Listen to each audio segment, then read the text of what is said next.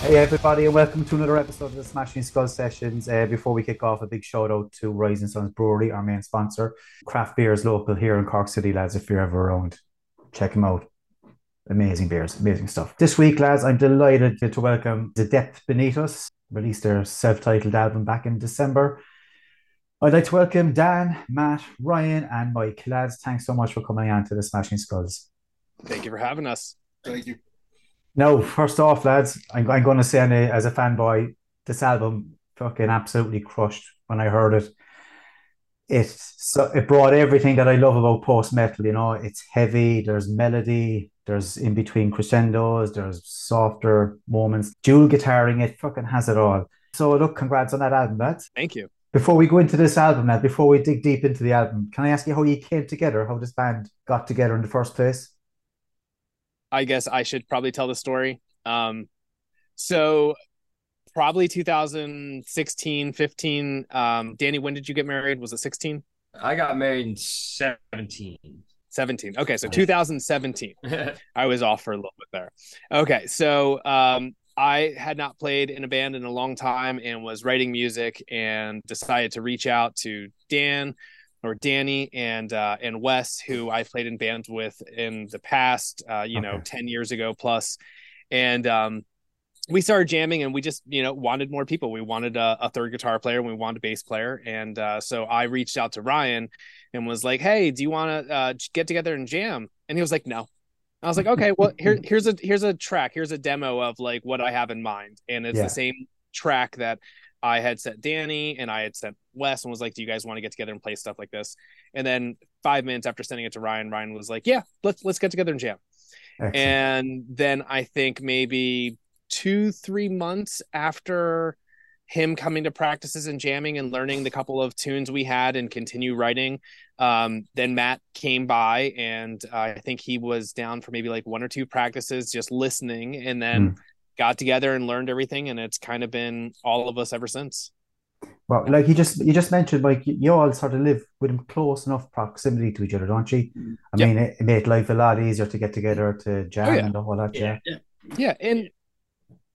And the whole idea behind all of this too is, I mean, we're all, five individuals with our own lives, our own responsibilities, our own jobs and everything like that. So mm. with this being the digital age, if somebody has an idea, you can lay it down and you can email it to somebody. Yeah, You can yeah. you can work on things that way. If we're writing an idea, you can come to practice, and at that point we can record what you're doing. And if you're not at practice the next week, that's fine. We can Mm. just play what we call like a robo track. Like it's just Yeah.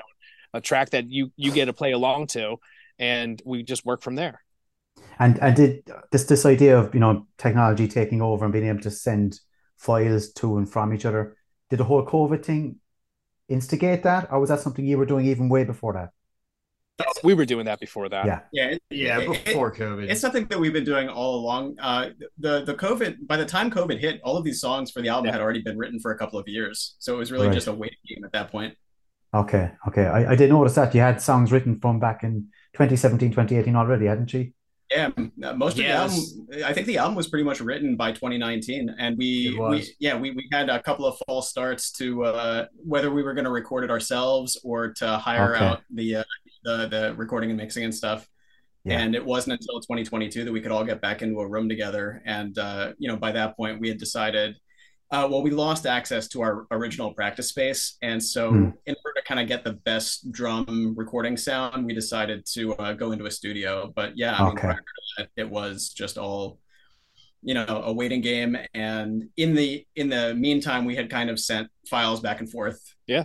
But yeah, that's just kind of how it Is was. that tough going? Like, is it you have the material since 2017, 2018, sitting on it for so fucking long? Like, did you get Yeah, did you get to the stage where yeah. will this ever see the light of day? There were definitely points where we're getting ready to record the debut album, and we're already kind of we're already on to the next batch of material. Yeah, yeah, yeah, yeah. Like, okay, well, I guess we have to finish this stuff first. So, around the same time, Wes had his daughter a few years before I did, but I had kids. I had my first son in 2019, so I kind of learned a new version of patience, I guess you could say, just by having a child. So I mean, it still sucked to sit on those songs for so long, Yeah. but we had the plan the whole time. Like the whole idea was we wanted to get together because I mean we're all in our late 30s and 40s, and the whole plan was just to finally. Not saying that we had made good music in the past, but we just wanted to make the best album possible Yeah. at this point in our lives, and I think we definitely set out to achieve that and did a pretty good Mhm. job. So we're Well, I definitely working on the second one now. yeah, I suppose it's testament to the fact that this is a great album, but the fact that you sat in it for so long, never really changed it. You were always happy with what you had. I mean, and it shows. Like, I mean, it's such. I Yeah. won't say polished because polished it is polished, but not polished in the sense that it lacks any bit of raw energy. Like, but it's so well complete. It sounds complete. Do you know what I mean? It's polished because we play to a click track. It helps. It certainly helps. It definitely helps. I mean, I practice to it on my own too. But yeah, I mean that's a huge part of it. But yeah, knowing the songs in and out really well Yeah, as well. yeah. I mean, even when Uh, COVID hit, we kind of sat on the stuff, and I don't think we even practiced. We actually Zoomed just to hang out at times, Yeah. but I don't think we practiced for maybe 2020. I don't even know. 2021 was maybe the first time we got together. So I mean, not only did we sit on the songs, we also then had to sit and not necessarily even play them together. Yeah, Yeah, it was probably about 2 years between practices with Right. everybody there. Brilliant. No, I know you already touched on it there earlier, Mike, and I mentioned it earlier as well. Having three guitarists, right? Was that always the plan, or is it something that just came about within this group? And what's the Um, reason behind it, do you think? I've always been intrigued with three guitarists. There was a band years and years ago. Danny and I both really enjoy. Wes, our drummer, enjoys Trios, the Receiving End of Sirens. Okay. I'm pretty positive that was one of the first bands that I saw that had three guitarists. They also had three singers. Mhm. And Yeah. they were just absolutely amazing, blew me away. And I think that was the first time where I was like, oh, wow, like three guitars can add a dynamic.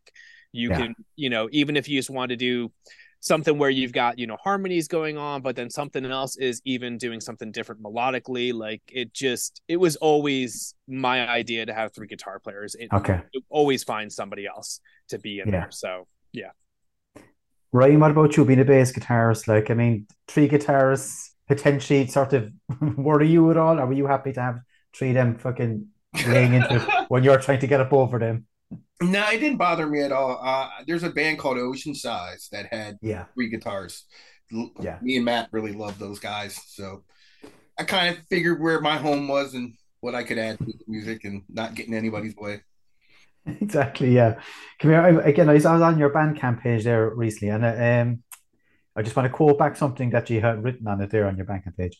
In the age of streaming, the Death Beneath Us believes in long play format and has created an experience that respects you and rewards your attention. Right?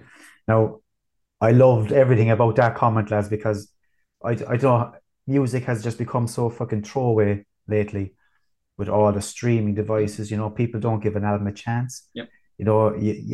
Everything is, you can fucking think any album you want, it's there for you. You give it a listen, toss it aside, it's digital, no one sees it again. And it's forgotten about, which is a fucking shame, especially for such great albums. And is that what you're getting at That is with that comment? Yeah. that's exactly right. And I think the Yeah. most interesting thing about that with this album is that the songs they weren't just a collection of songs, they were actually written in the order in which they appear on the album. Yeah. And so from the very beginning, it was kind of conceived as a full experience. Yeah. Yeah. I Anything don't- to add to that, Mike?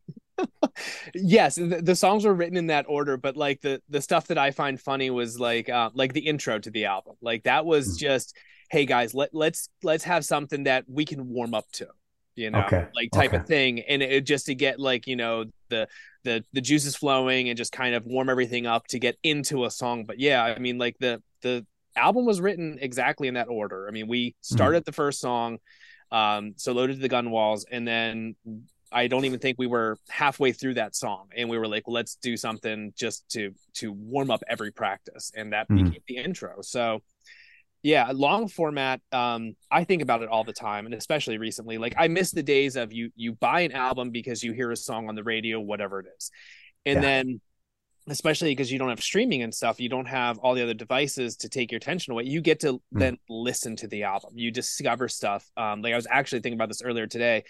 Like I can remember being probably like 12, Smashing Pumpkins, Melancholy and Infant Sadness came out. You know, I bought that for the typical songs, Bullet with Butterfly Wings, like those types of things. But then as a child, like that was the first time I like ever had a CD that was 2 discs.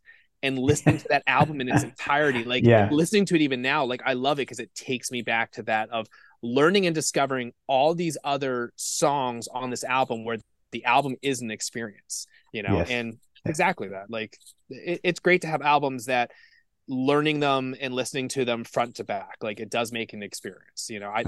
I'm somebody who I don't necessarily like to hit shuffle. Like I don't necessarily stream and stuff. Like I like to pick a disc. I like to listen to it all the way through before I move on to something else. I mean, there's a time and place for shuffle. I shuffle my playlist every day. Do you, Dan? But I listen to albums too. I mean, it's not totally not similar to our music at all, but I just listened to Killer Mike is a rapper from Atlanta. He's also one half of Run the Jewels. I don't know if you're into hip hop or anything, but Killer Mike's new album, Michael, I just listened to that in its entirety. And that was incredible. So I do listen to albums, but I also have a playlist with thousands and thousands of songs, and I mostly just shuffle it. So, I mean, you know. I find as well, actually, if I'm driving, we'll say, I'll shuffle the music because you're not as clued in as you would be normally. And, you know, a track will catch your attention every now and then, whatever the case may be. But like you mentioned, Mike, at home, like, I mean, I don't know, age groups, I'm late 40s, right? I remember the days of going into the city, buying a CD, going home, up to the bedroom, CD on the bed, inlay card out, reading through every fucking track, learning every single lyric, you know. Those days are gone, like, aren't they? You know, it's a shame, like. And I mean, go ahead, Matt. No, it's funny because, you know, some of the most beloved music in my collection is CDs that I found just kind of browsing aisles, and, you know, an album cover catches my eye, and then I take it home and I'm like, oh, I know one of those songs from the radio, and the rest of the album, you know, is just amazing and deep, and they're so layered. And I think the one that I'm thinking of is Fantastic Planet by Failure, which I think a lot of people probably now, but at the time in the 90s is very, very underground. But to find that and to kind of have that be your own thing, your own discovery was incredible. Would you agree, Ryan? Would you have been a person who took time out and listened to an album back in the day? Absolutely. Would you care to elaborate? Ryan's the quiet one. Yeah. He doesn't say much. And I always try and, you know, egg him on, get him going. So was I, but it's not working for me anyway. What's that? I was trying as well, but obviously it's not working for me. That's Ryan, I can only try, man. We can move on.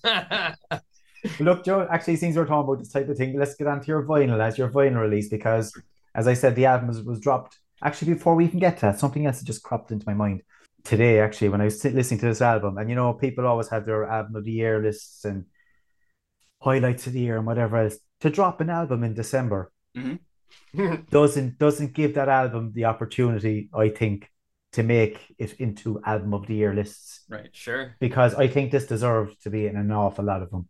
It wasn't in mine, obviously, because I was late to it as well. December release date, was there any reason for that, or is it just the only time you could get it out there? Honestly, we were probably so anxious. I think we were just right. We were ready to get it out there. And to be honest, coming from where we were, we had no idea if anybody would ever even listen to this album. We had no idea of the marketing or any of that stuff going into the recording of it. So it was really just, you know, pick a date, and then we kind of worked backwards from that as far as releasing singles goes. Wasn't even thinking at all about, you know, possibly getting on end of year lists. That was the furthest thing from my I suppose, mind. Yeah, true, fair point. But as I said, it did deserve to be on them. I will say that much. Oh, thank you. It definitely did. Matt did all the marketing, so as far as the release date, I don't think there was anything but like, hey, this is when we're going to release it. Right. Yeah, that's the hardworking, behind the scenes genius guy of it all. I got kids. So I say that's why you're front and center, Matt, is it? I don't know. Well, Matt has kids too. They're just older. Mine are young. I'm able to get away a little more. Yeah, exactly. Yeah, there's no putting them to bed, Matt. That's the difference. Yeah. Yeah. I know that feeling. Sure. But again, like as you know, we talked about the end of the year list and all that, like the likes of Where Post Rock Dwells, then lads and stuff like that, for putting their music out there. You dealt with Ronnie, obviously, from Where Post Rock Dwells. Yeah, absolutely. Does that make a difference for you as a band? It made a huge difference. In fact, we have to go back a little bit further. Over the summer, when we were just starting to think about the release, I had some conversations with Eric from the band Heroaway, and he, okay. Oh yeah, he was incredibly gracious and thoughtful with his like responses. And one of the things that he suggested was trying to get us connected with some of the larger post rock channels, implying Where Post Rock Dwells. So I reached out to Ronnie, and he took a listen to the album. He had a chance to hear it a little bit early.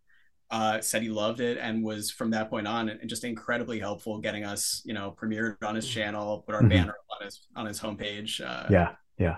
It does matter though, doesn't it? That type of thing. Absolutely. It's nice to know there's still people out there that care. Well, that's absolutely that's it, Dan. It's hard you're to get right. people to listen to music, Yeah. It's not easy. It's like this post scene is flooded in bands. Like there's no two ways about that. There's so much stuff out there. You could be forever delving and just getting down to trying to get to the bottom of it. It's a bottomless pit of music. So to get any traction at all through the likes of Where Post Rock Dwells must be a big bonus, I think, for any band. I think anything like that is a big shock when somebody appreciated it enough to kind of get behind it and to help push it out there. It's never expected, but it's always appreciated, Yeah. And I suppose, look, I wanted to talk about the vinyl anyway. The vinyl only came out, how long ago, lads? A few weeks ago, maybe? We just received it middle of June, so just a couple of weeks ago. Okay, and was that always going to be on the plan as well, to drop a vinyl press of it? It was not. That actually came about pretty late in the game. It was about, I think it was right before we put up the pre-orders on Bandcamp. We finally decided to go ahead with a vinyl release, so that would have been early September. Okay. And now at that point, we had no idea if there was going to be any interest in it at all. So somebody had recommended we look into doing crowdfunding for vinyl. Yeah. So that was the route we went with it. And as a result of leaving the pre-order window open probably a few months longer than typical, that was why everything kind of with delay times and everything. That's how we ended up in June getting the vinyl. But we got it, and it looks and sounds great. And the people that have received it, they seem to love it. Yeah, that's the credit to you, lads. I mean, trying to get vinyl pressed at this stage is near impossible. Like waiting times are fucking scandalous, like. Absolutely. And again, to have to crowdfund it and try and do it all yourselves, the whole DIY aspect of it all, is amazing. Like, but was it done because through the band? So did you think that we better do it, or was it a personal thing that you like vinyl yourselves? Matt and I talked about vinyl for quite some time. And both of us, I love sitting down, touching back on listening to albums, like sitting down with the vinyl, like, and listening to an album front to back. You get done the side, you got to go over and flip it, those types of things.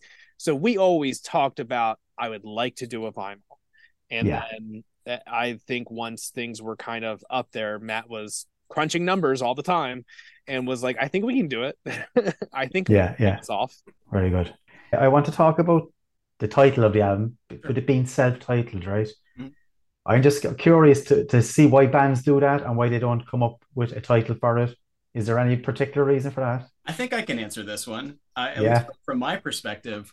Again, with COVID and with sitting on these songs for as long as we did, and nobody knowing who we were initially, there was no guarantee that we were ever going to make another album. And this collection of songs seemed like the most the most basic statement of who the band was. So why not title it? Yeah, well, that makes sense, actually. That makes sense, Matt. Yeah, it does. Fair play. Well, look, I'm going to give everybody an opportunity to have listened to some of your music. Guys, anyone who hasn't heard us yet, you're in for a fucking treat. Anyone who already has and are waiting on your vinyl, you just have to wait. It's on the way, no doubt. The track I picked was EOS, lads. Here it is. Have a listen, see what you think of this.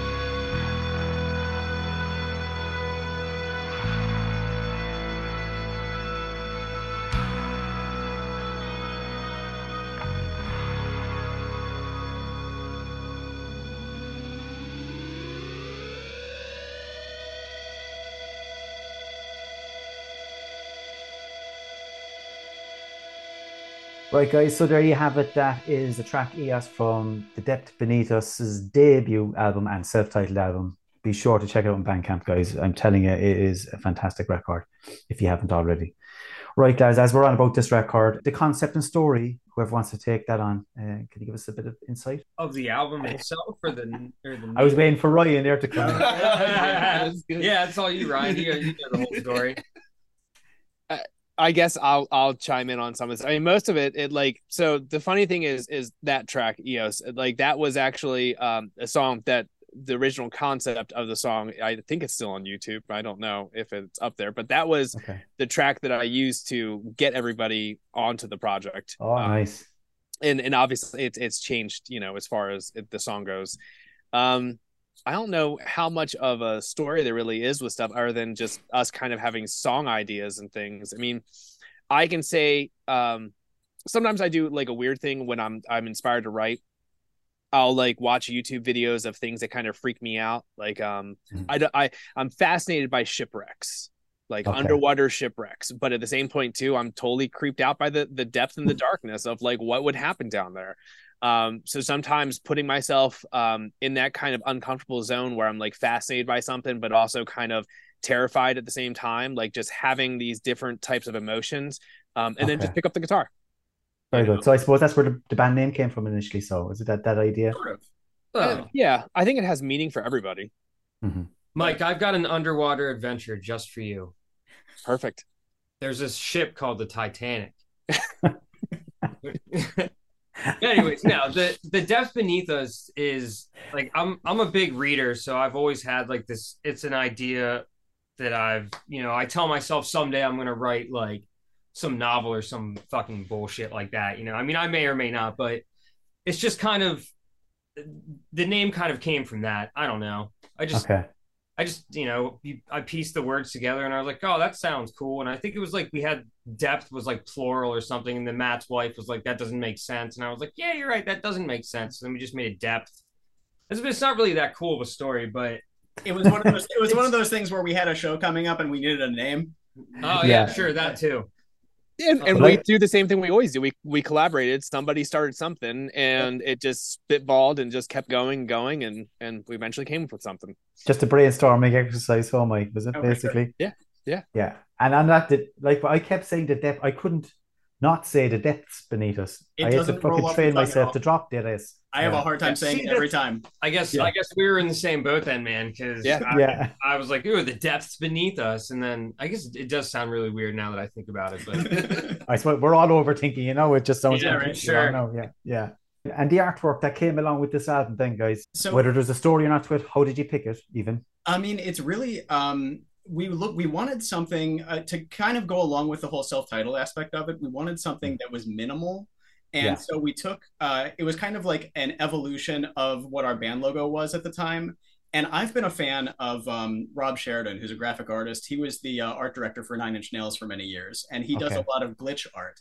And so I had been learning a lot of stuff, a lot of techniques from him. So it was just it was a kind of like an exercise of putting that to use and seeing what we could make of it, and while still looking for something that would be abstract enough to kind of let people come up with their own interpretation while listening to the music. All right, very good, very good. The album as a whole, now when you look back at it, lads, I mean, it is around, in theory, since 2018. Mm-hmm. Are you happy with everything that is sitting on that vinyl record behind you there, Mike? Are you happy with the final product? Yeah. Yeah. Yeah, I mean, I always wish I would have played like my solo a little bit better, but whatever. At some point, it's in the interlude. No one cares about the interlude, so. Yeah. I care. Okay, Dan. I care too. But maybe someone listening will care. Go listen to that solo and let me know what you think. I'll come back. I should go back in and redo that shit or not. I think it's too late to redo it. Yeah, I know. Oh well, I'll nail it on the next one. You mentioned as well earlier that you're actually even writing new material. You sort of mentioned it at the beginning there. Yeah. Obviously, you're happy where you are at the moment as a band. So obviously, the next step is there will be a second album. Like I take it, lads. We're a couple of songs deep into writing for the next album. I think the one mandate we gave ourselves was that we'd like it to be heavier than the first, while still keeping the sense of dynamics that we have throughout the first album. So that's a kind of careful balance to hit. But Yes. the first couple of songs seem to be going in that direction. Yeah, the first song, I really like the first song a lot. It's one of my favorite things we've written so far. In fact, on that point, like this is something that we've just started to promote. This is totally optional, but if people wanted to follow along with us, we're actually putting some demo clips of the new material up. We just started a Patreon page where people can, they can listen along as the next album is being written. Excellent. Totally optional. Brilliant. Mike, anything to add to that? New material.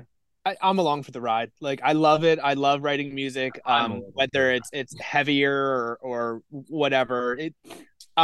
I'm just happy playing music with these guys. I enjoy it. It's fun. I think as far as my thoughts go, the same thing as like the last album. I'm just here to make a good album. I'm utterly humble and so unbelievably shocked that anybody even wants to talk to us, let alone listen to the music. I'm here to do it. Like, I'm just on cloud nine with it all, and I'm absolutely happy to be writing it and moving along. And Brilliant. I think we found a very good balance between our personal lives and being able to do this. Yeah. That's not easy though, Mike. I mean, Dan, you mentioned young kids, as others with the kids in their teenage years or whatever. Work commitments. Oh yeah. It's full on, I'm guessing. Yeah. Yeah. It's all on a razor's edge to keep it together, but like we've been able to do it so far, and hopefully that continues for as long as it can. And like you have all been together from day one, lads, as a band. There has been a change in personnel at any stage. Since we formed, it's been these five people. Amazing, brilliant stuff, guys. Come here, look, influences musically, stuff that you would have listened to in the past that you brought forward through this album. Is there bands that sort of spring to mind? I'll go through each one of you for this if you don't mind, lads. Dan, would you kick off, man? Yeah, sure. There's a band that Mike mentioned earlier. Mike and I actually went to high school together his senior year. I think that's when you first came to our town in Pennsylvania, right? Yep. Sometime after that, the band, The Receiving End of Sirens, put out their first album. It's called Between the Heart and the Synapse. And as far as albums go, jumping back to that album will probably influence everything I write for the rest of my life. It's incredible. As well as around the same time, Circa Survive's initial album, Juturna, that will probably influence a lot of things that I write. I mean, now at this point in my life, I'm really into a lot of metal, and I'm getting back into like the 80s synthwave stuff that's going on, being an 80s child that I am. Yeah. But those two bands, Circa Survive and The Receiving End of Sirens, as far as this type of music goes, is definitely will influence everything I write for sure. Just, like I said, just those two initial albums from those bands are just phenomenal from front to back, in my opinion. That's me, at least for our type of music. Perfect. A whole different thing. Matt, how do you assess it all? Well, I mean, like, I think the thing is we each have such different influences, right? So, I mean, I do listen to a lot of post-rock, but I wouldn't say it's the main thing that I listen to either. Some of my favorite bands are Carnival, Ocean Size, which I know Ryan mentioned, and that's the connection there is that we actually reached out to Steve DeRose, their old guitarist, to mix our record, and was just amazed when he could mix for us. Those would be probably two of my main influences. I lean more towards like the progressive rock kind of spectrum. How about yourself, Ryan? What are you the same as Matt? Yeah, pretty much Ocean Size, Carnival. I like a little bit more metal than I think Matt though. Yeah, Monuments. we're the metal guys. Yeah. Can you drop us a few metal bands, Ryan? What stuff you be talking? Thornhill, The Dark Pool is a fantastic album. Okay. Monuments. You ever hear of Monuments? I did actually. Yeah, I did. Really nice. Architects. What was it? The Contortionist? Yeah. Oh, the Contortionist. Yeah. Oh yeah. Fuck it. Yeah. Great call. Really good. Like a lot of death metal, like Black Dahlia Murder. That's like black metal. Every Time I Die is more like hardcore metal. But yeah, Every Time I Die is probably my favorite band of all time, but they're a little more like hardcore metal. They just broke up. I don't want to talk about it. Source of it. We go straight to Mike. So Mike, help Dan out here. Let him have his moment. So for me, I think whatever I'm listening to, I'm a combination of everybody. Like, so I agree. Like the Receiving End of Sirens, Circa Survive, their first albums, Casey Crescenzo, if I'm even saying that correctly. Yeah, I know. So hard to say. Yeah, from the Receiving End of Sirens, he went on to do a project called The Deer Hunter. It's like Dear John, DEAR. That's a huge influence to me. They're absolutely amazing band. Yeah. They have 3 guitar players and sometimes switch off and do keys. Yeah. Even the stuff like Ocean Size and Carnival, like I didn't get into them until the past couple of years. Thankfully, Matt and Ryan got me into them, and they've been on repeat, just any of their albums constantly. So I feel like that's influencing way more of like what I'm writing nowadays and my choices of stuff. But I mean, as far as the first album, I mean, it's like Caspian was probably the band that really like got to me. Like, if these trees could talk and bands like that, like a friend of mine introduced me to a lot of them 10 years ago, and in all honesty, he gave me like, you know, his hard drive. I copied a bunch of music and I sat on it. I just, at that time in my life, I didn't have the time to listen to albums, and it wasn't until probably about 2015 2016 I had a job where I could listen to music all day, and I started listening to music again and a lot of albums. And at some point when I found Caspian, I was like, oh my gosh, like are you kidding me? So that really inspired me a lot on the first album, and a lot with the idea of this project. It was one of those awakenings where I again just kind of had blinders on as far as my musical stuff was going on. There was a time in my life where I didn't pick up the guitar. I just didn't listen to music as much, jobs and other stuff going on in my life. And when I found them, I was like, oh my gosh, like there's this post-rock thing. There's bands out there that don't have singers, that are just these like soundtracks to what's going on in your daily routine. I was like, this is amazing. So that stuff really kind of pushed me towards a lot of this. But I mean, even like the Mars Volta, like that's something that absolutely blows me away every time. And so all of the stuff, anything that I've listened to that's influenced my playing and learning of the instrument to what I listen to nowadays is going to influence anything I'm writing. Yeah, I mean, it's great to hear there's such a broad spectrum of taste. You know, I know you're even influencing each other, like, which is great to see. Sorry, Dan, go on, I caught you there. I just want to point out that Mike was in a successful Mars Volta cover band for a small amount of time, and it was fucking phenomenal. And anybody listening that knows Mars Volta, that is not fucking easy to do. And Mike was part of a group that pulled it off, so he knows what he's talking about there. It was awesome. That's a whole other story for another day. How long ago was that? Just out of curiosity, Mike. How long ago were you talking? That was before COVID, right? Yeah. In 2019, as we were playing our first show and we were planning on doing this album, a friend of mine who loves the Mars Volta, Aaron, he's a fantastic singer. And he reached out, I think, to you, Danny, and asked if you would do it. And I think you said no. I couldn't. Kids, man. Yeah. And then so he reached out to me and was like, hey, do you want to do a Mars Volta tribute band for a Halloween show? And this was like in August that he reached out to me and was like, hey, we're going to learn these, I think like 6 songs. Like I couldn't even remember them if you tried to ask me to play any of them today. But it was sitting down and doing homework every night of learning these songs. And we did one show on Halloween at a local venue. It was a lot of fun. It really was. I think there's YouTube clips of it. Aaron's a phenomenal singer. Everybody in that band is all phenomenal musicians, and it was a ton of fun. And then we continued doing it with the idea of like just doing one-off shows here and there, and then COVID happened. You know, and then after like, I mean, it's not like everything. I think like a year or 2 into COVID, I think Mars Volta got back together. You know, and it's funny because Josh Nesmith, who did our video for the Contempus, he was the drummer in that band. And it was just funny like seeing him, and I was like, oh, I guess we're not going to do a Mars Volta tribute band anymore if the Mars Volta's back together. What's the point of that? Like, so they fucking destroyed everything. Yeah. But that was nice because it also pushed me. Like, I mean, as much as I love the music, like there's a fine line for myself of loving the music and learning music.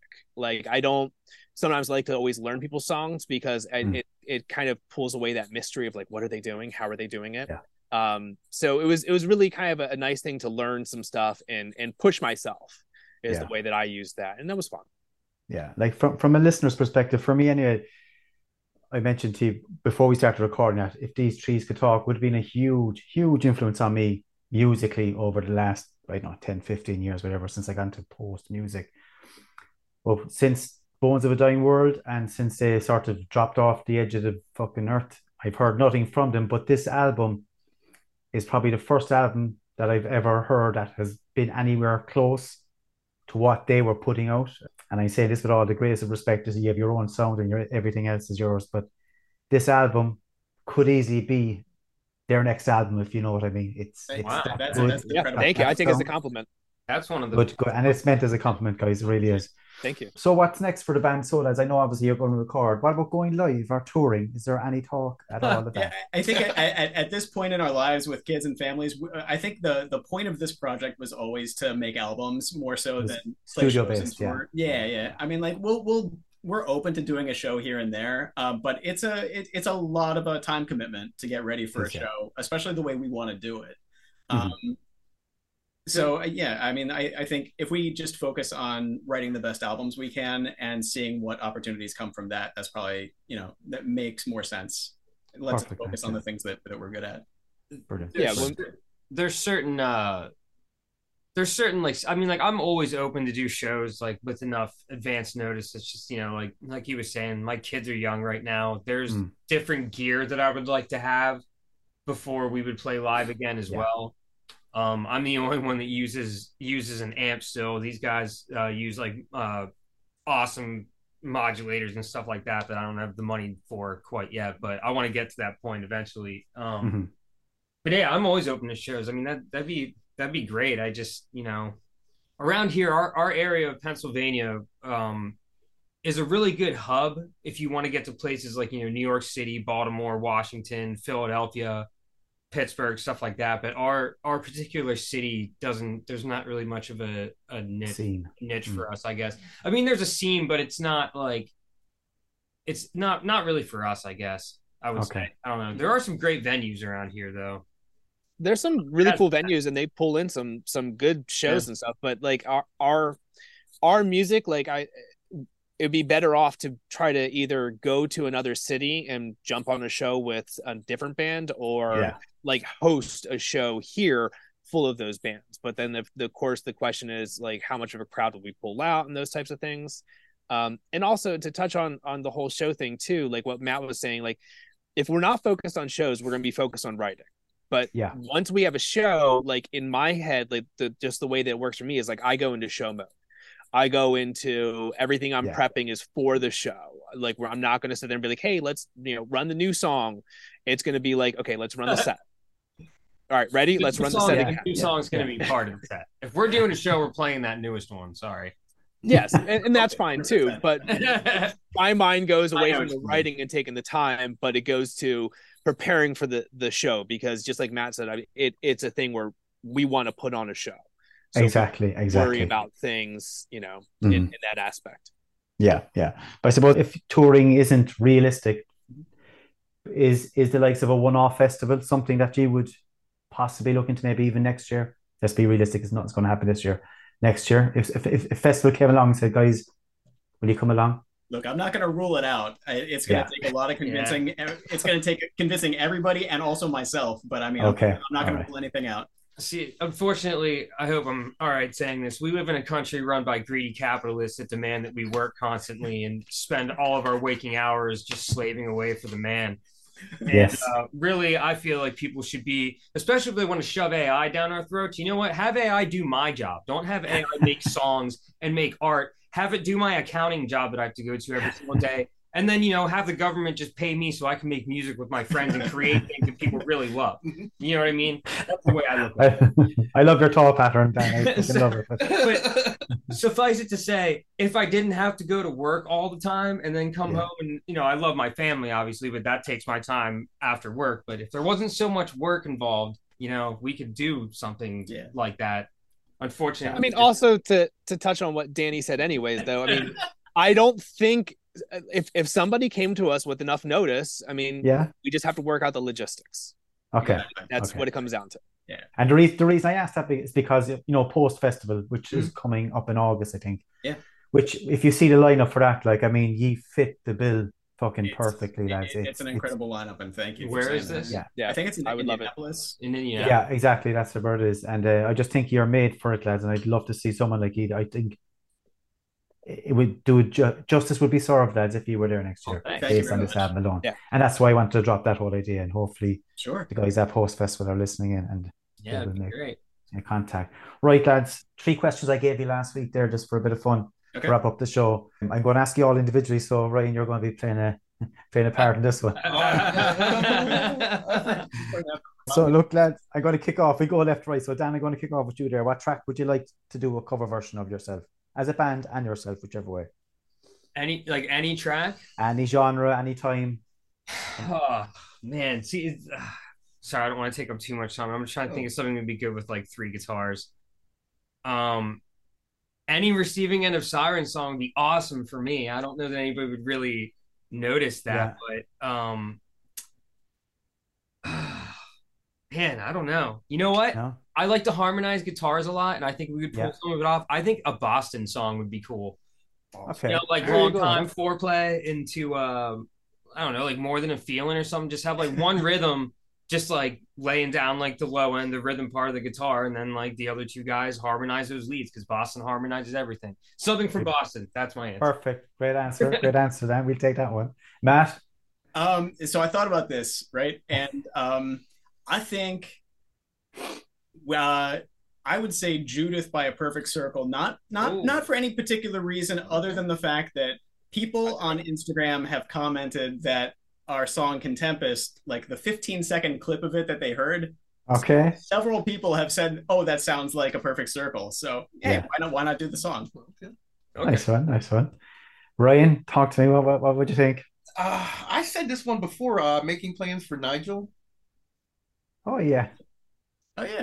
Very, very different, very left field. I like it. Yeah, I'd like to see what we could do with something like that. A song like that. Nice one. Great answer, Ryan. I fucking love it, man. Mike? I've thought about this answer. I really, truly don't have an answer because part of me goes like, okay, do you want to break down something for composition? So with 3 guitar players and everything like that, like part of me wants to be like Chicago, something that has a horn section, something that could, you could really do a lot with. And then other parts of me are like, just go like straight up rock and roll, something that influences you. Like whether you want to do something classic, like Tears for Fears and do like Shout, or just something from the 80s that has a hook or something. Like it's a very difficult thing. Like, and for all 5 of us to agree on a cover, that would be difficult on itself by that.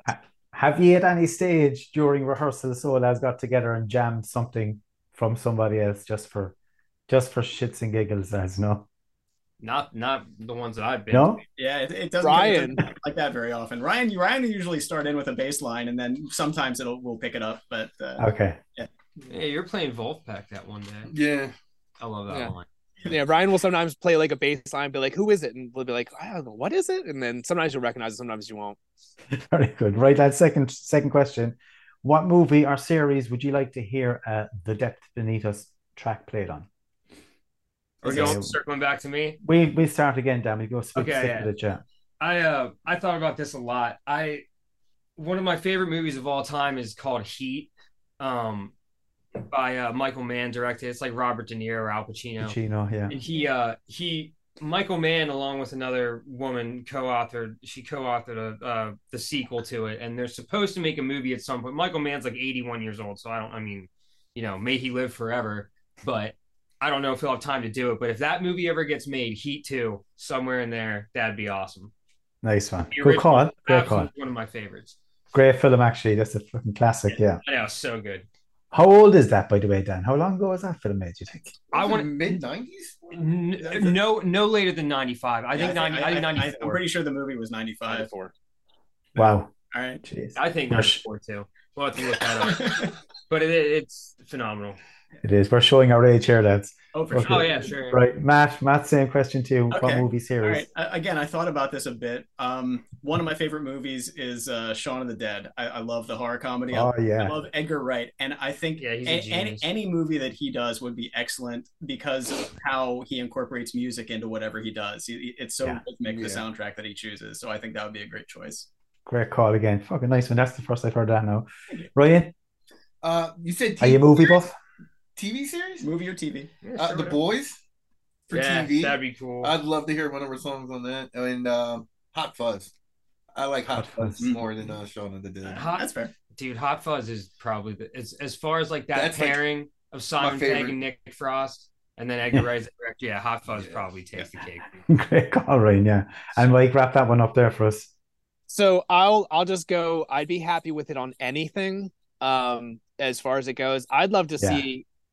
As crazy as it, I'd shoot for the moon and go like, put it on a Marvel or put it on Star Wars, putting on a big franchise. Somebody actually, and this was cool. That again, the power of the internet. Somebody actually put together their own like fan Spider-Man trailer and used our song Contempest, and I was absolutely blown away. Yeah, it was just randomly. I think Matt found it and like sent it to us, and I was like, oh my god, this is just ridiculous that somebody put together this trailer, their own fan made thing, and then used our song, and like the way they clipped stuff together to different parts of the song. It was really cool. It was very cool to see it. Have you watched it a few times? I think I've watched it twice. Of course I have, Mike. 3 times. Yeah, I think I watched it once, and I shared it with him, and so I saw it a couple of times. I watched it once when you sent it to me. We watched it once as a group, and I think I showed somebody else. Yeah. And share it to everybody on your friends, of course. in your friends group. Yeah. Right, lads. Name a bucket list band that you would like to play support or guest to. Ocean's Eyes. Ocean's Eyes. May they live forever. Yeah. Is there 3 Ocean's Eyes already? So there, yeah. Well, I mean, like I think here, if we're gonna go out of order, it's fine. I think, I mean, Caspian. Obviously, if we're going post rock, like it would be just an honor to be able to share a stage with them. But I mean, for me personally, I would have to say Carnival. I just watched. I think just earlier today they uploaded a documentary of their tour recently with The Ocean. And so, I mean, you've got post metal there. So obviously they're open to that kind of thing, and it'll be an honor, right? Nice so one. Thanks. Very good. Dan, last word too, boy. Yeah, I mean, Trios would be cool. The 2 bands I'd want to open for are both defunct now. But that's okay.